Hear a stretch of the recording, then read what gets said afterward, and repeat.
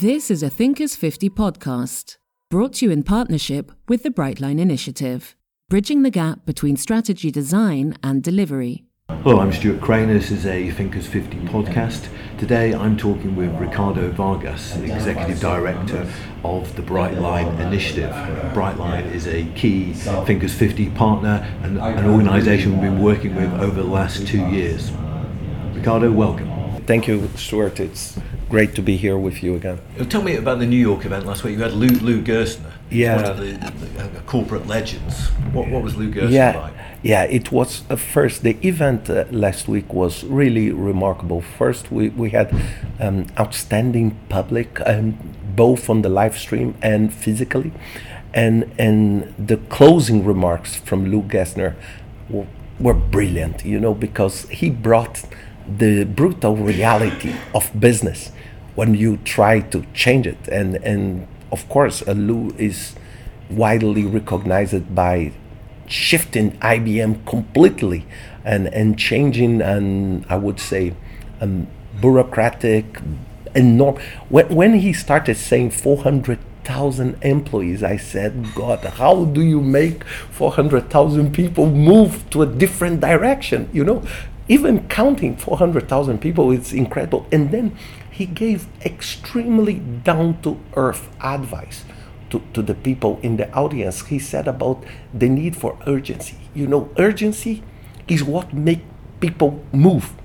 If you don't have this sense of urgency, and if you just stand on your comfort zone, you don't bring change to reality.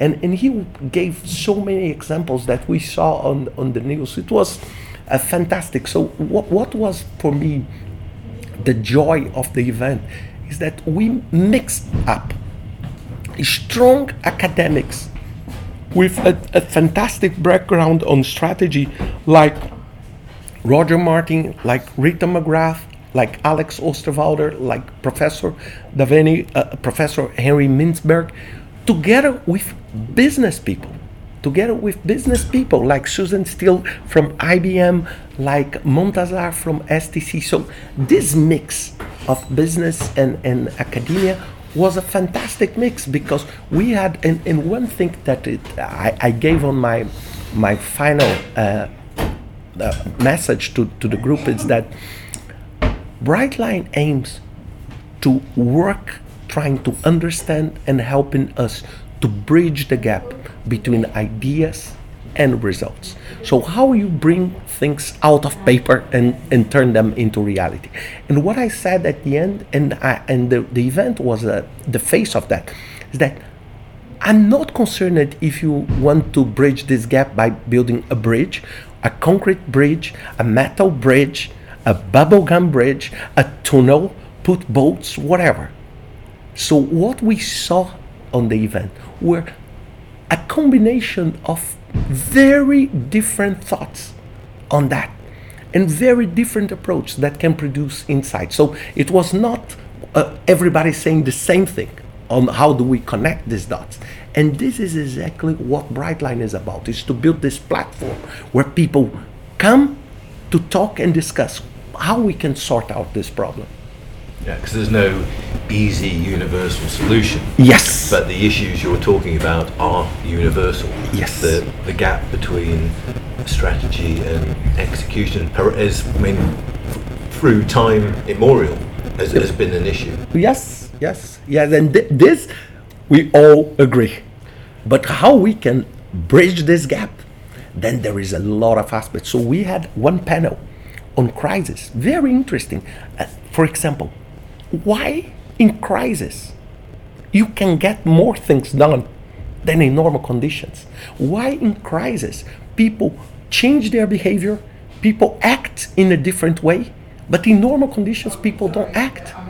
And this goes back to the urgency. So, and this was one of the panels. Let me tell you the other two.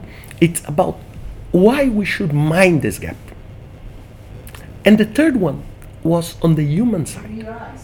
Human as a central piece, because the only way for you to getting ideas from paper and transforming them into reality is if people want to do that.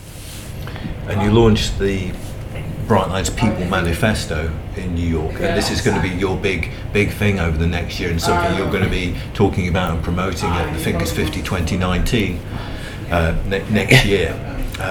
Tell us about the People Manifesto. Yeah, that was a very, but I need just to explain why we created the People Manifesto.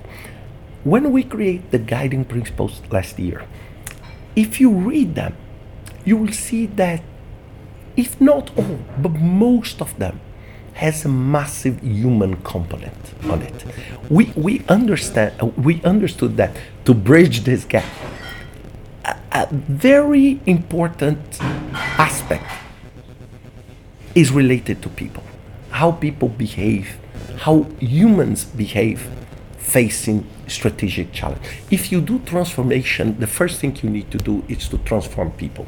And then we decided last year to work towards something that we believe can help people to understand.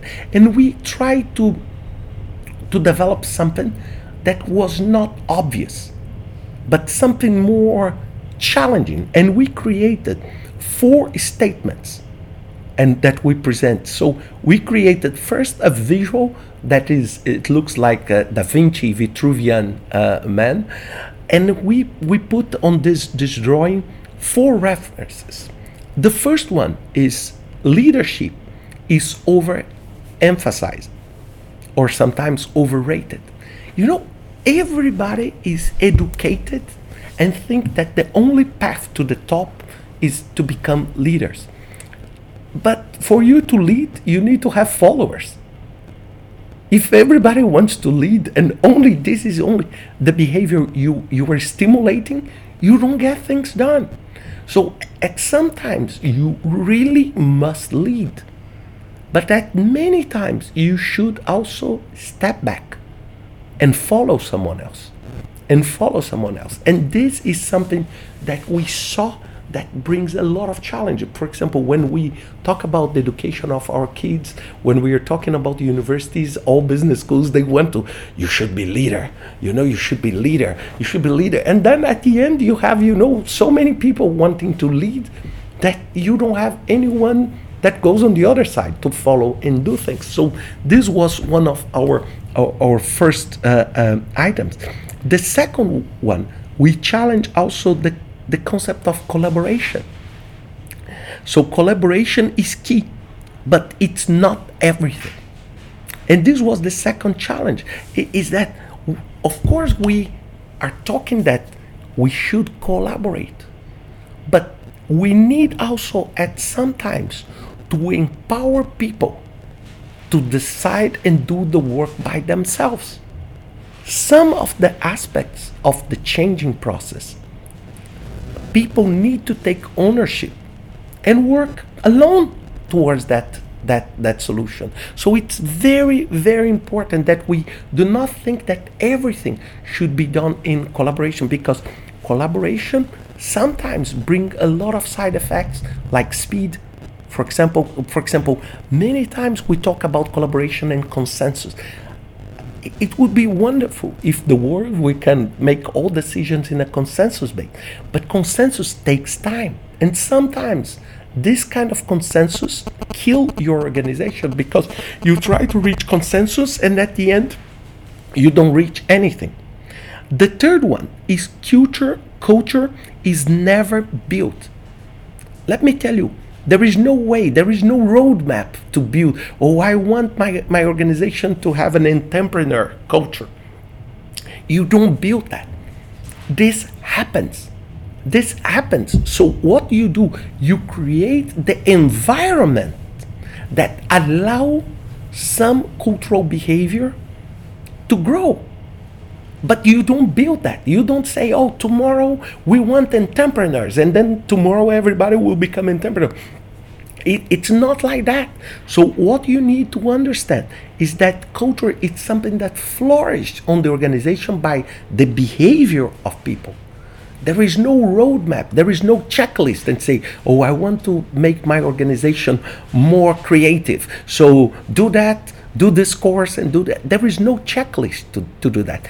This you need to embrace this diversity. And one thing that we said, and this is a perfect example I want to tell on Brightline, because Brightline team is one of the most diverse teams. We have people from everywhere, from all backgrounds, geographically, on the background, educational background, and this is what help us to be mindful and creative in a global approach. Because sometimes people understand things differently, so there is no roadmap. So on this, we are talking about diversity and the positive tension of people thinking different. And the last one, that it's for me, I need to be cautious on saying that, but this is for me, I would say, one of the most relevant and the most challenging. It's we need to understand that people act in their own self-interest. It doesn't matter who these people are, they act on their own self-interest. And many times, when people face transformation, because implementation of strategy is transformation. I never saw an organization saying, "Oh, our strategy is continue doing what we are doing." Right? Every time you do a strategy, you want to transform something. You want to transform a product, a service, a behavior, or you want to focus in something different. Otherwise, you just continue business as usual. So this is the challenge. When you transform, you need to understand how people in your organization, how your stakeholders will see that, and what is in there for them. What is the good thing for them? What is the bad thing for them?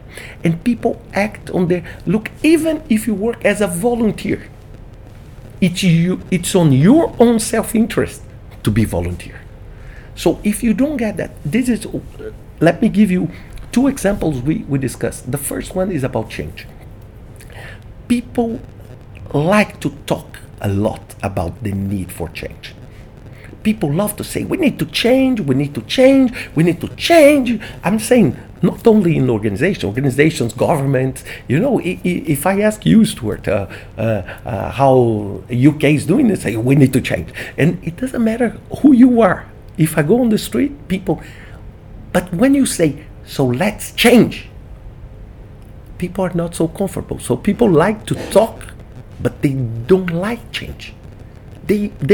But why? Because change brings uncertainty, brings what is in there for me. And this is one thing that we need to understand. So for example, on the human side, if you want to get things done, how you can demonstrate to people that is good for them? How do you? And a second example is, for example, many people say, oh, I don't understand the strategy of this organization. I don't understand. No. Most of the time, they understand. The problem is that they don't agree because it's not good for them. But by saying agree, it's very hard. So what they do is, I don't understand. So it's four big issues. Yeah, it's 4 big issues, and we are planning next year to do some spin-off of that. So we want to produce some videos, some interviews, some case studies, trying to tackle how you can act on the self-interest, how you can act on the culture. So trying to build some examples on that to help people to embrace. But the manifesto is about awareness. If you want to be successful, it's not only money to drive strategy. If you don't get people on board, it will not work. It will not work at all. And a lot of what you're saying is going against conventional wisdom. So the thing about leadership, for instance, I mean, the last 40 years, I mean, really leadership only became an accepted discipline in the 1980s. But over the last 40 years, we've been kind of brainwashed to venerate leaders above everything, and actual managers, the people who get things done, are not actually venerated in organizations the way they used to be. Yeah, and what we wanted with them, this is why it's a manifesto. It's because we are challenging the conventional wisdom on that. We are trying to challenge, for example, when we think about self-interest.